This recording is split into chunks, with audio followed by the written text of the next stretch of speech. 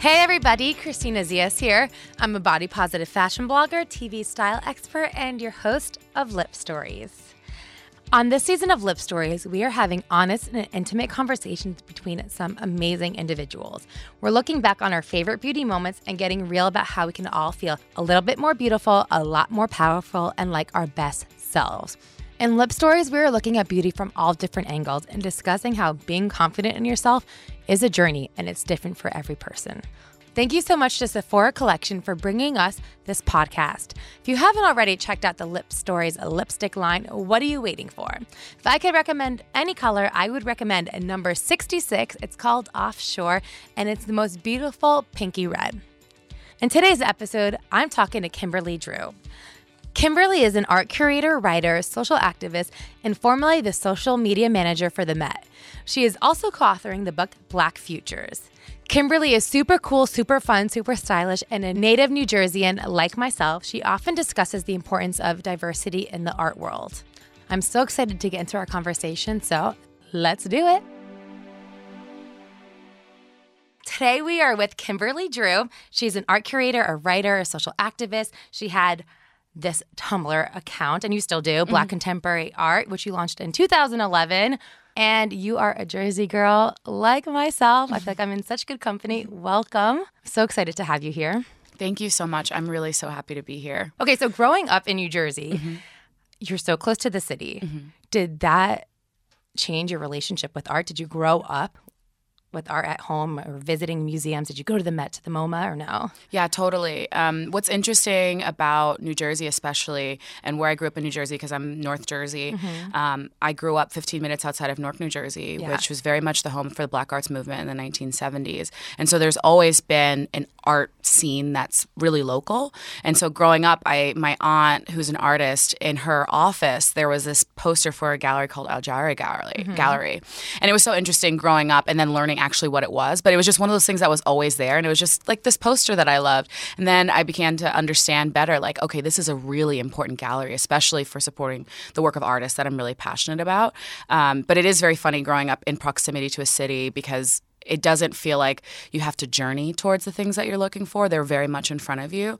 And when I was growing up, we always went to museums. And it's interesting that it took me so much of my college career to really learn that I wanted to work in the arts, because it was always there. But there was a catalyst that happened about halfway through college where I realized that it could be a professional path. Yeah, that's so cool because, I grew up in New Jersey too. And I was thinking about this earlier. And I was so fortunate that in my school, we went to Broadway. We had school trips to the Met and to the MoMA. And I loved learning about art. But in school, anytime I studied art, it was actually physically making art, doing the ceramics class. I never learned about art history or the importance of art. It was just something cool that you could do as a hobby. Yeah. I mean, that's the thing that's so strange about the American educational system. And maybe it happens more globally as well. But we're always taught art as a lay activity. It's never about the professionalization of art. We take math, we take history, all these things that are oriented towards a professional career. But when it comes to art, it's just crayons. If you get arts programming. Right. That's so wild. If you get it, too. Yeah.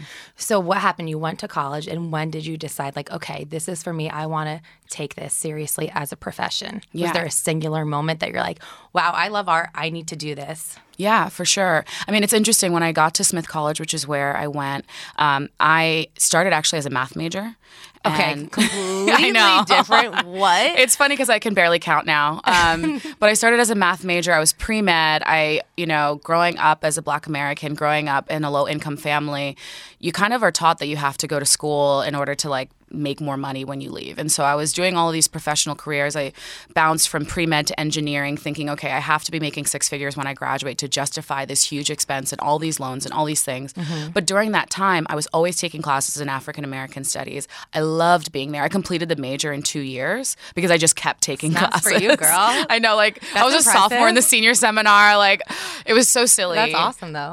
And after that sophomore year, I had an amazing advisor named Kevin Quashie, who is like a celebrity at Smith and now teaches at Brown, and it's a real loss for the Smith community. But he suggested to me that I do an internship at an organization called the Studio Museum in Harlem. He suggested both the Studio Museum and the Schomburg Center for Research in Black Culture in New York, because he's like, you're so passionate about Black art and culture, you need to, see what this is about. And because the Studio Museum had a paid internship, I applied and got in.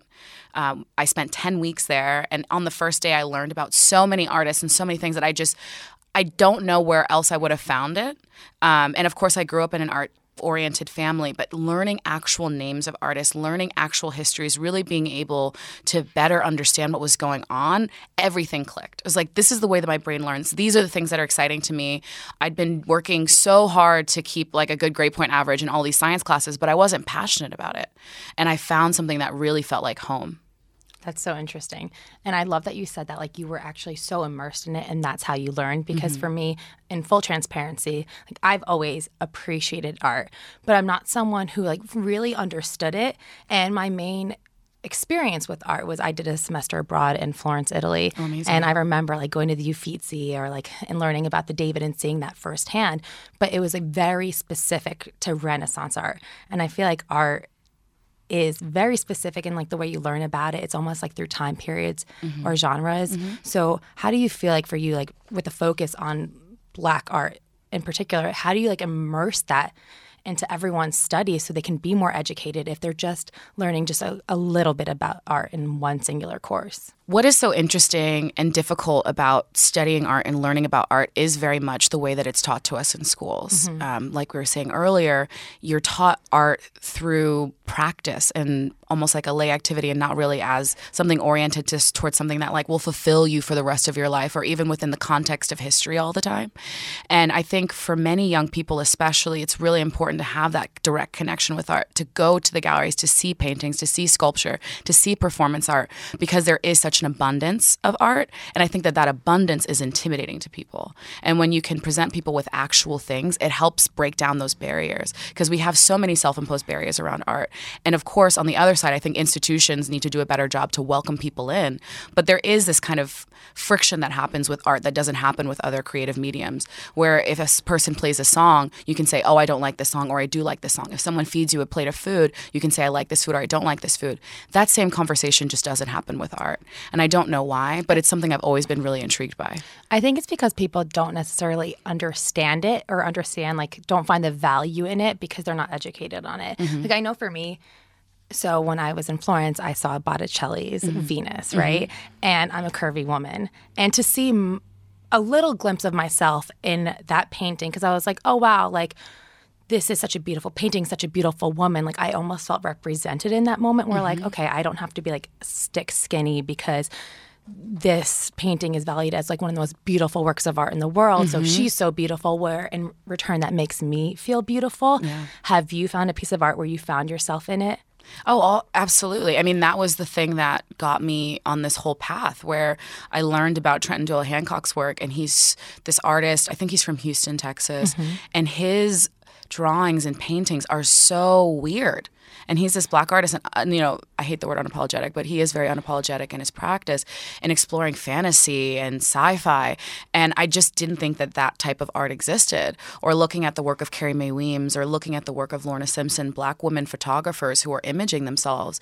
There is a light that goes off. I mean, I think that example that you gave is perfectly so right for so many of us, where when you go into a space and you see something, whether it's, you like, the aesthetic qualities of what you see and you're drawn to it, like someone like Barbara Kruger, for example, who's an artist who actually is from New Jersey.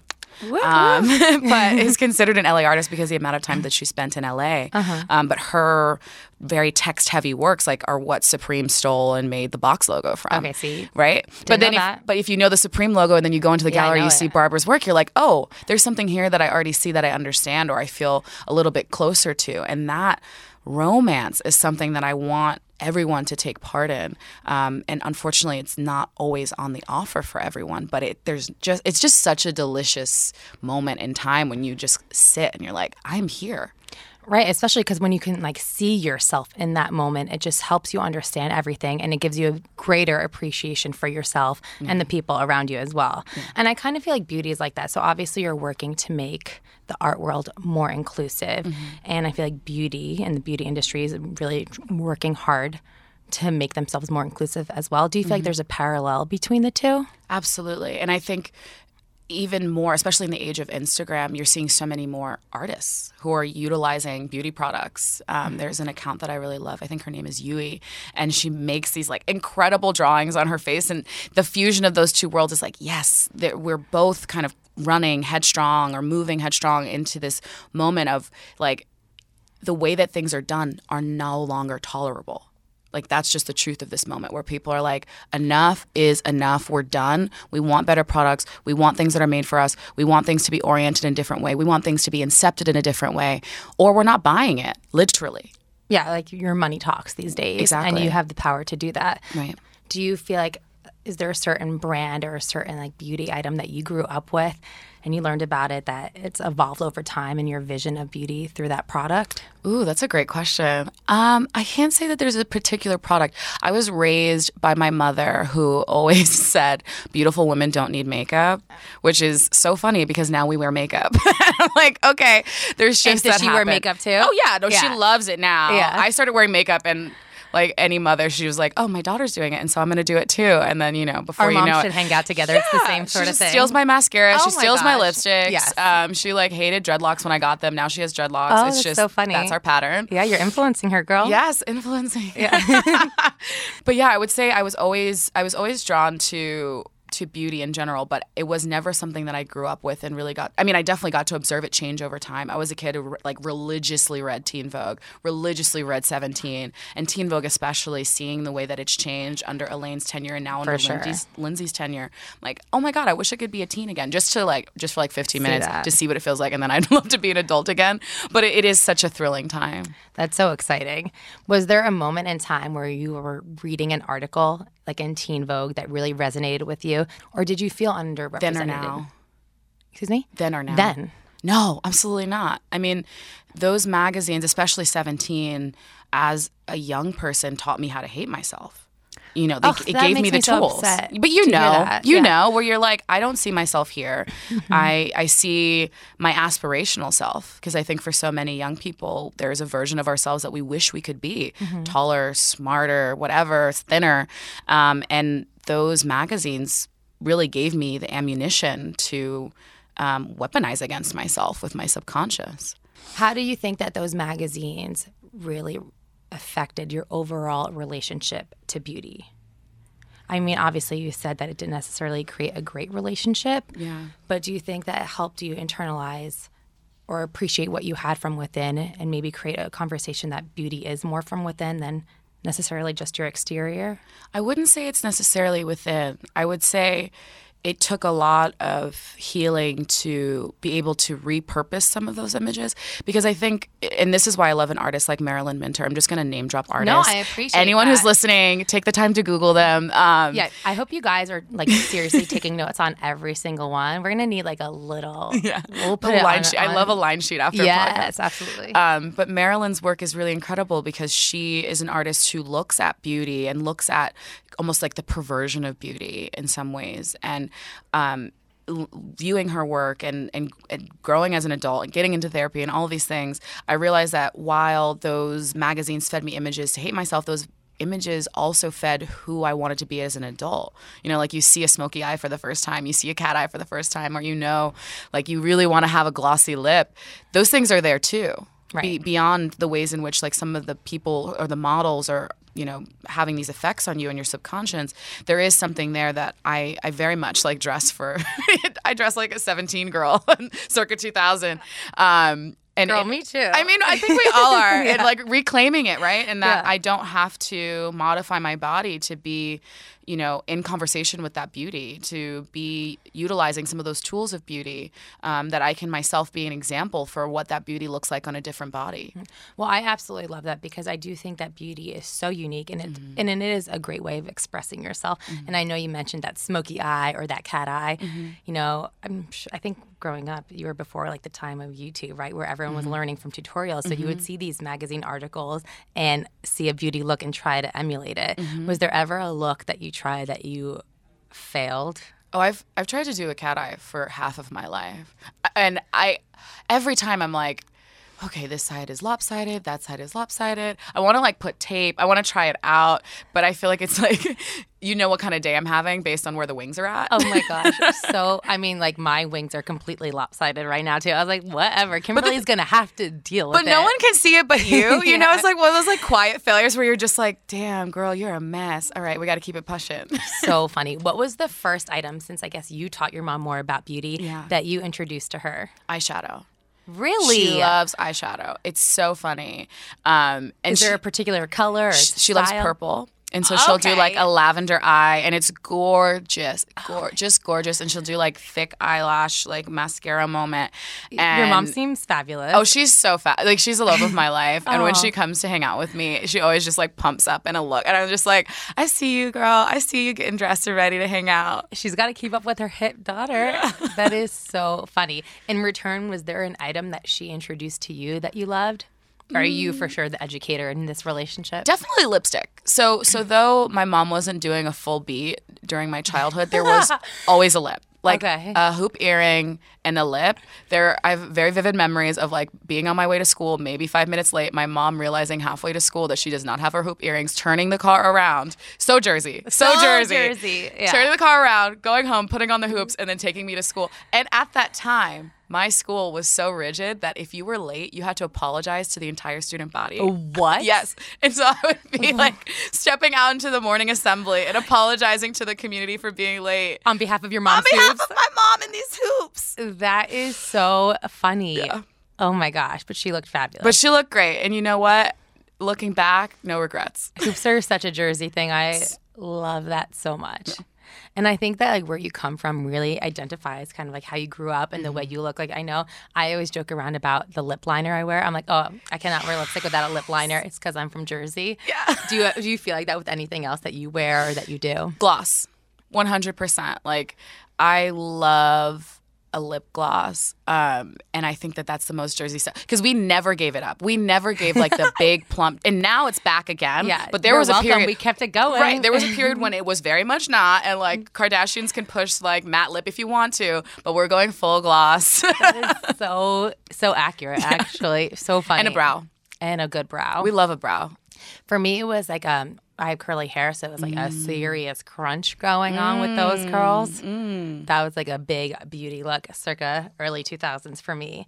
Obviously, the beauty industry is becoming more inclusive. What do you think that we could all do, that you could do, that I could do to create a more inclusive world for beauty?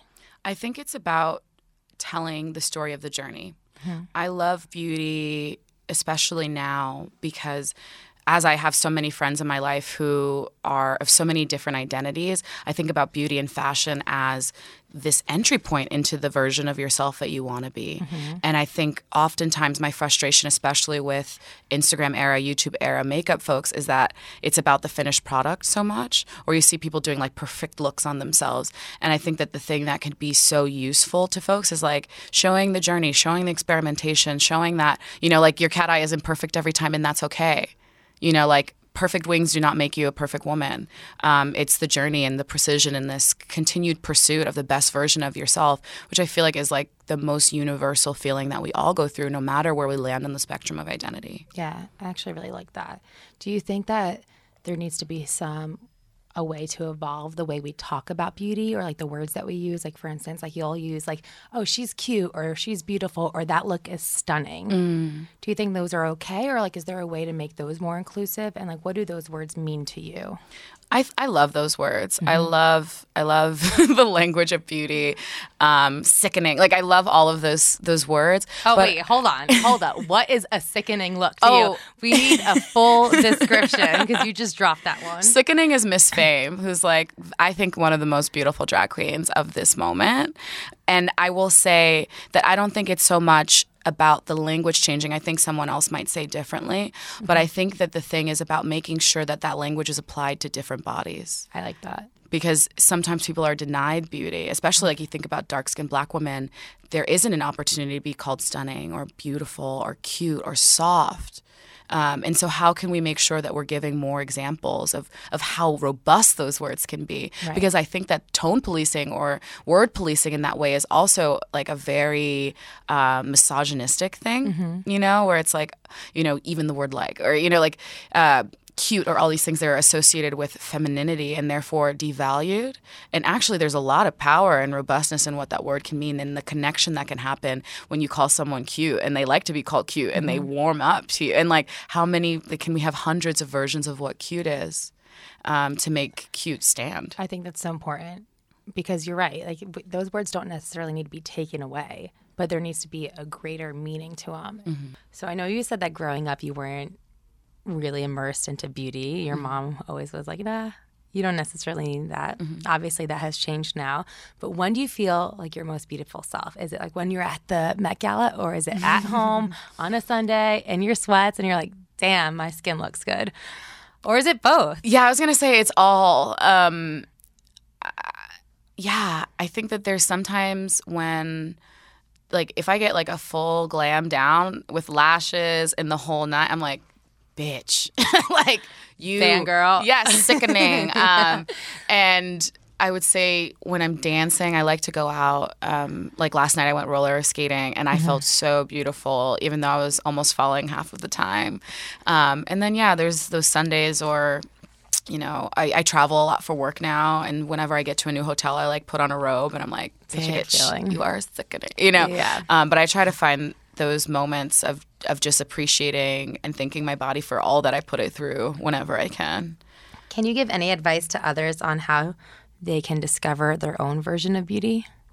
I would say that it doesn't have to be big, as big as we think it is. It doesn't have to be like sitting in front of the mirror, looking at every single thing and loving every single thing, because those days are just not going to always happen. There are pimple days. There are, you know, you get a sty. Like those things just happen.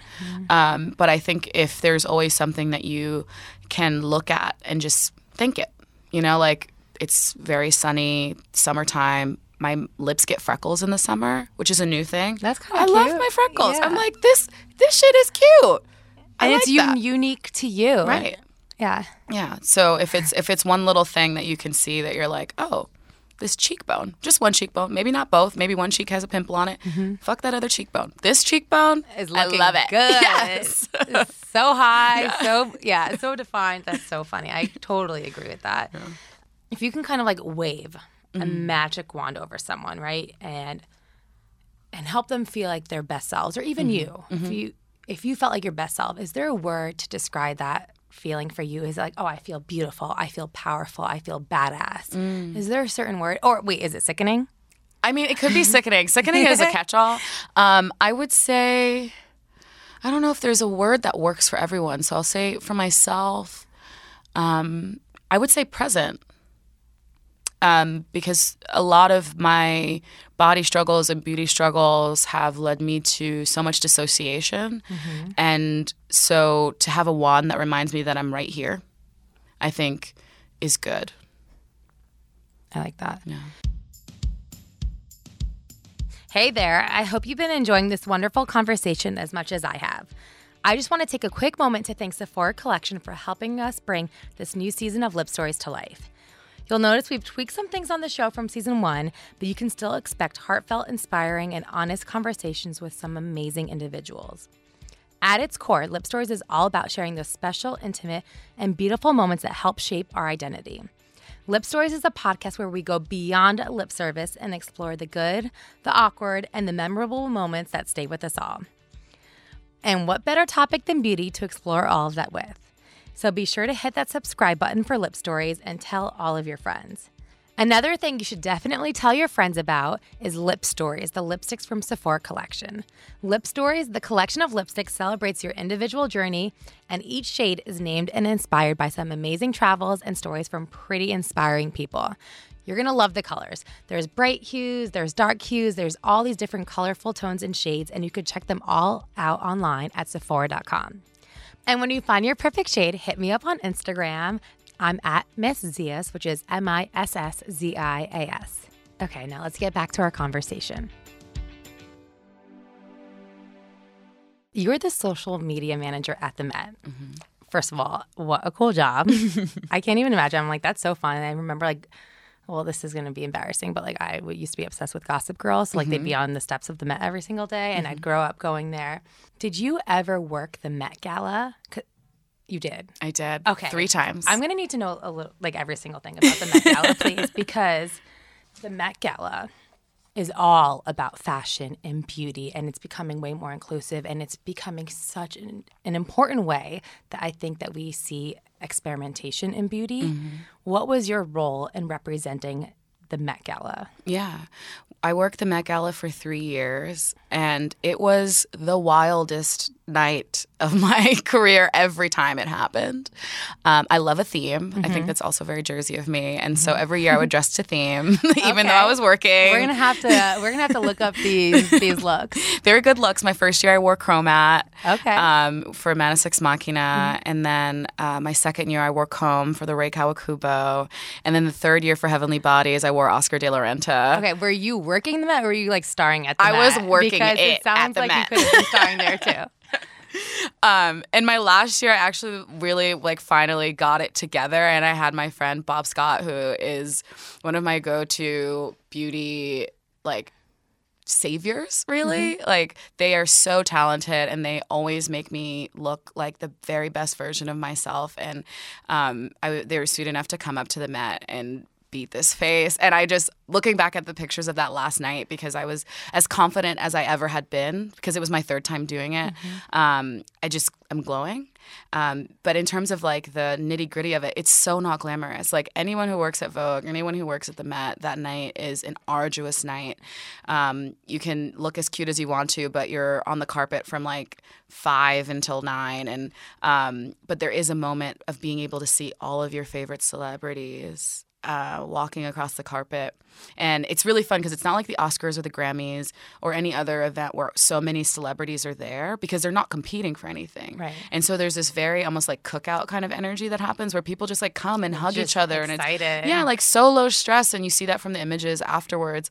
After my first one, I had this moment. I was meditating and I thought to myself, wow, I looked at Beyonce tonight. Beyonce was as far away as you are to me, a few feet, and it's hey, B. yeah, hey girl. And there would be no other time where you'd be that close to your most favorite celebrity. Or I was working and Tracee Ellis Ross came and gave me a hug because we're friends. I was just oh right, I'm a human here too. And I really loved working the Met Gala and being able to see up close the incredible way in which people ordain themselves on that evening, because there really isn't a comparison. No, there really isn't. It's one of my favorite nights of the year. It's definitely my favorite red carpet to watch. Mm-hmm. So for you as the social media manager of the Met, what was important to you to focus on and to cover?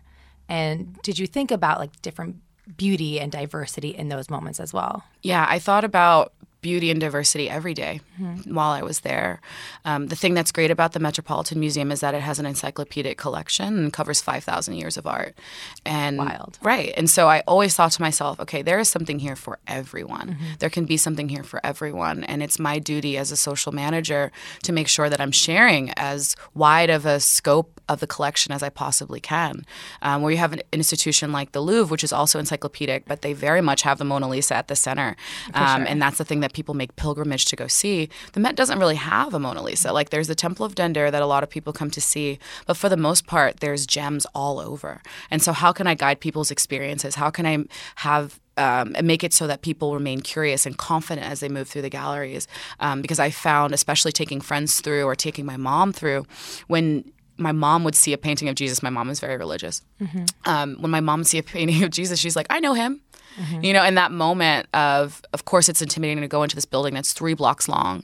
But being able to see, you know, like you were saying with the Venus, where you see yourself reflected or see something that you know or see something you have value in reflected back on you in the walls. I wanted to do that on social in any way that I could. Was there a single moment that you felt like you saw a reaction from things that you were posting that people were responding to, where you're like, okay, this is working. People are understanding what we're doing here. We're making a difference?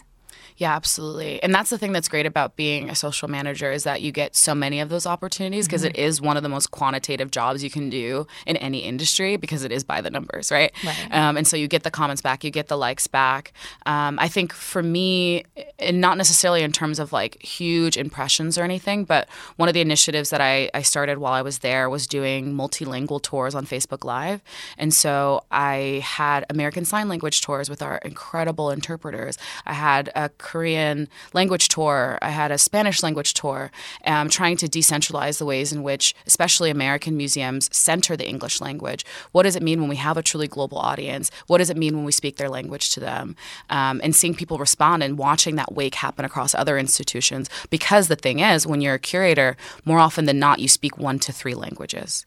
And so what does it mean to invite them to speak in those other languages that they speak? That's so interesting. And especially, I mean, with social media, you do reach such a global audience that there's so much opportunity to like really make a difference and make art so inclusive and make beauty so inclusive. What do you think is like the next step that you want to take to encourage that conversation? Yeah, it's a great question. I would say the thing that for me I'm most passionate about right now is inspiring young people to get involved in art. It's been a goal of mine for probably the last 5 to 6 years, really concretely. But I realized in my time at different institutions that I was reaching a level of loneliness that I just got tired of. I was tired of being the only Black woman in rooms. I was tired of being in rooms where everybody was able-bodied. I was tired of being in rooms where, you know, I could count the diamond rings on people's fingers and felt like I was in the middle of like some weird class like thing. And I know that what I do and the way that I move, for reasons I cannot understand, inspire other people to get involved in their communities. And so I've been really committed to especially reaching young people to make sure that they have that someone in their life that's instigating their curiosity in art, because I want to see more of them in those rooms. Those rooms need them. Those rooms right now maybe don't deserve them, but I want to help to level the playing field so that people who are passionate know that it's an option for them. How young is too young, or is there never an... Never too young. Yeah, you're never too young. Never too young. Never too old. That's a thing that I love so much about creativity. It's so democratic if we make it so. But it's our individual responsibility, all of us. Like, it's your responsibility. It's everyone's responsibility to share the things that we really love and we're pleased by with others, because it can really, truly, and I know this sounds so optimistic, but there are real changes that happen to your life and for the better. And I think in community, being immersed in those things, there can be maybe a greater potential for how we live. Do you think that there's like one single thing that, let's say, I could be doing every single day to inspire young people to be more curious about art, or to be, you know, more curious about being more inclusive? That's one thing I could do. Yeah. I want to make a change for myself, so I want a specific. Yeah, I would say don't be stingy with the things that you love. We all have, you know, our favorite beauty influencers, to our favorite artists, to, you know, this shop that we found on this Instagram page. Sharing those things and stories are on your page can have so many ricochet effects for folks, you know, people, and we all end up down the K-holes of Instagram at like 2 a.m. You're scrolling. But I think that those things can help people to better trust themselves. Because I think I blame institutions. I blame our institutions for this, full stop. But I think that there's something that happened where people lost confidence around saying what they like, especially in relationship to art. And so I think all of us can say, like, this is what I like. And that can help a larger chorus of people being really pronounced about the things that they enjoy. And if you're fortunate enough, because I think it is a gift to have younger people following you, I think that them seeing that can be really helpful. I think that's so important that you said that, because especially in today's society, and there is so much of a cancel culture that people are so scared to speak and to say what they like. But I can be like, no, I like this restaurant. This is why. I like this beauty product. This is why I don't like this. And you shouldn't be afraid to silence your thoughts. And I think that does make everyone a little bit more positive, a little bit more confident in themselves. Do you have any tips for young women, like 3 tips to be more confident? Yeah. I would say research first. Educate yourself? Educate yourself. Because if you're putting out this brand that you really love and it turns out that they're like skinning cats in Indonesia, like you should know what they're up to. You should be aware, girl. Be aware. Yeah. Be aware first and foremost. That'll make you real confident because you know your shit. Right. Second, I would say build an immediate network of people if you can. I was not a kid with friends. I'll say that first and foremost. I was a kid who had like 2 friends. And now I'm at a point in my life where I have like 10 best friends. You're like, no more new friends. No more. Well, not even new friends, but just like if you can, if it's within your social register to build a network of people to support you IRL. That's my confidence engine 100%. Like I could text, I have a group chat right now. I have individual friends right now that if I need a little boost, I know that they've got my back because I think social media is great. It's an incredible tool. I'm a big advocate for it. But at the same time, to have that IRL grounding of people who really care about you and have your best interest at heart is really incredible, especially because we are in a moment of cancel culture. And so who are the people who will call you in? On the other side of that, the people who will call you in and correct you and help you, lead you to a better version of yourself. And then the last thing I would say is to celebrate yourself. I love celebrating myself. I have like this system of soft goals where it's like the littlest things. Like I got myself a bottle of jasmine water because I want to like spray my bed with jasmine water every night before bed. Don't judge me. I love that. But when I got the bottle, I was like, you did that. You know, and it's like the simplest thing. And of course, it's like this capitalist exchange. But I was like, it's mine. And I knew I wanted this for myself. And I did a little dance. Good for you. How do you think that we can help other people feel more beautiful and more confident? Like, I think those were great tips. But is it something about like, you walking in or seeing someone who walks into a room and giving them a compliment? Or like, what are things that we could do to help each other every single day? Yeah, I would say more so than what you're giving. It's about what you're receiving as well. I think listening better is a great way because there's a lot of people, especially women, who feel silenced. And so what does it mean to give people the floor more to speak? Conversational pacing is something that I wish was just naturally taught. But there's often times where, we get into rooms and people are all competing to be at the center. And so how can you figure out a way to maybe like ride this one out? Like, you don't have to answer every question. You don't have to be at the center of every conversation. If you see someone who may be more quiet, like, how do you invite them into the dialogue should they want to, be in the dialogue? I think that's the perfect way. And then on the internet, I have a friend who likes everyone's posts. Okay. And I'm not saying like everyone's post, but there's sometimes when you see people and you're like, oh, this selfie, this took confidence. Even if the person looks drop dead gorgeous, but there is something about that moment of vulnerability that, like throw them a heart, throw them like some sparkle, throw them like you're great, or throw them like I love your mind, or, I think that there's ways to be a part of that cheerleading, even if you're super introverted. Like that's why Instagram can be so fun because you can like pretend to be an extrovert. But those comments and those check-ins, I think, are really great. I think that's really important. It's something that you could do that's so small to help someone feel a little bit more confident in what they're doing. You are co-authoring a book called Black Futures. Can you tell us a little bit about that? Yeah, I'm actually working on 2 books, which is ridiculous. She's busy. I know, I'm that girl. I have so much Capricorn in my chart. It's ridiculous. Oh my God. Is that your sign? I'm a Leo. Oh, okay. I'm a Leo, but happy early birthday. It's coming up soon. Leo season is here. Yeah. So I'm working on one book for young people about art, talking about art and protest. And then the other book is called Black Futures, which is an anthology looking at Black creatives in the age of social media. I'm working on this book with Jenna Wortham. Jenna and I became friends through a DM exchange. Jenna is a far braver person than I, and she DM'd me first. And we met up for lunch. And during our lunch, she pitched this idea of doing a zine about Black art together. And because I am a masochist, I said, let's do a book instead.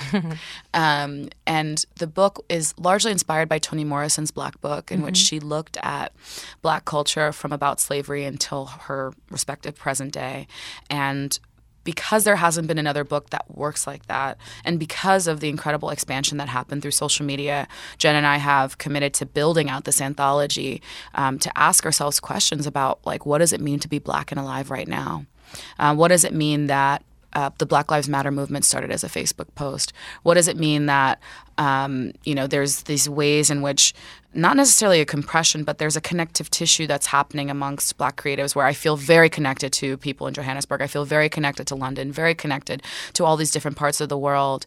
And then on top of that, what does it mean that if Instagram, Facebook, Twitter were to close tomorrow, those things could potentially be erased.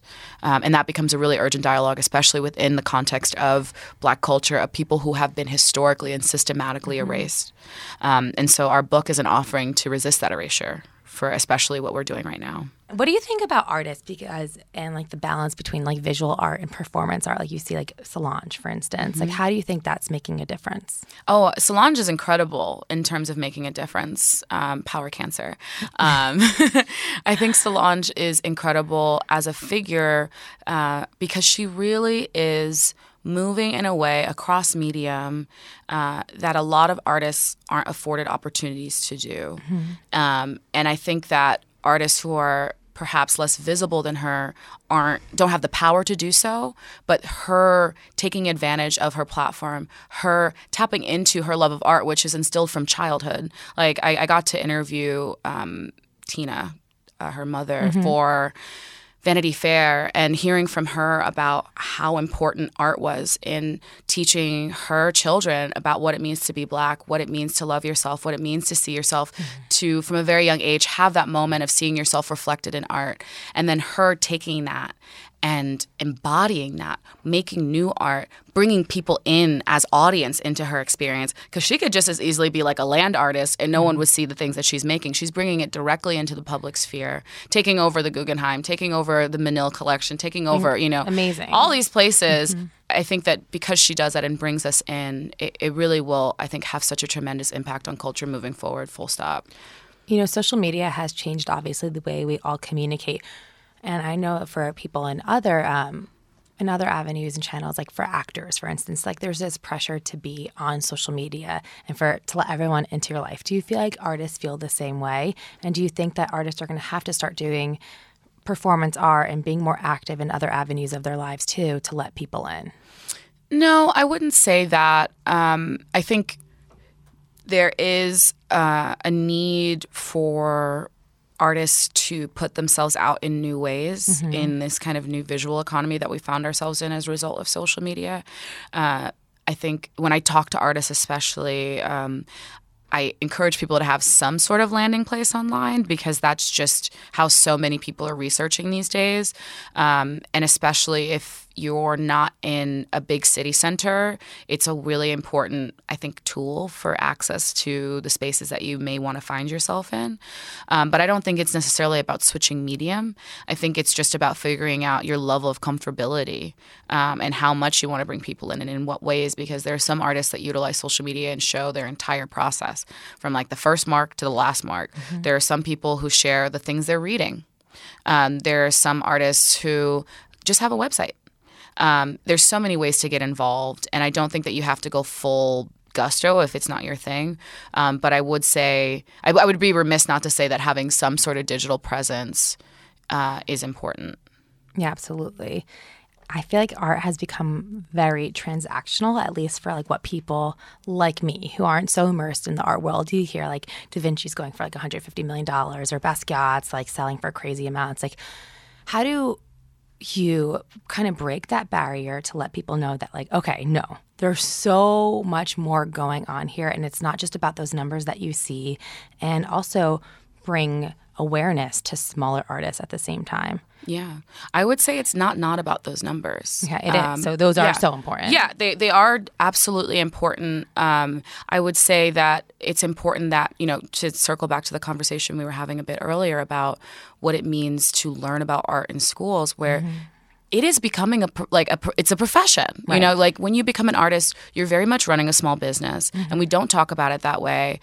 We don't talk about taxes for artists. We don't talk about like the marketplace, and like there's just not a really good training for any of those things, which is really unfortunate, right? And then you end up with artists online who are getting crazy inquiries from people who don't even think that they would have to buy the work. Right. And so those numbers are not important, because this, people are trying to make a living. This is valuable. Yeah, it's valuable. Absolutely. And artists want to live sustainable lives just like the rest of us. And so they should. Yeah. So if we get comfortable with understanding that there can be a value placed on this that's monetary, that's great. But on the other side, I think understanding the value, the intrinsic value of a piece of art, and maybe in your life, or, beyond owning something, I think is important as well.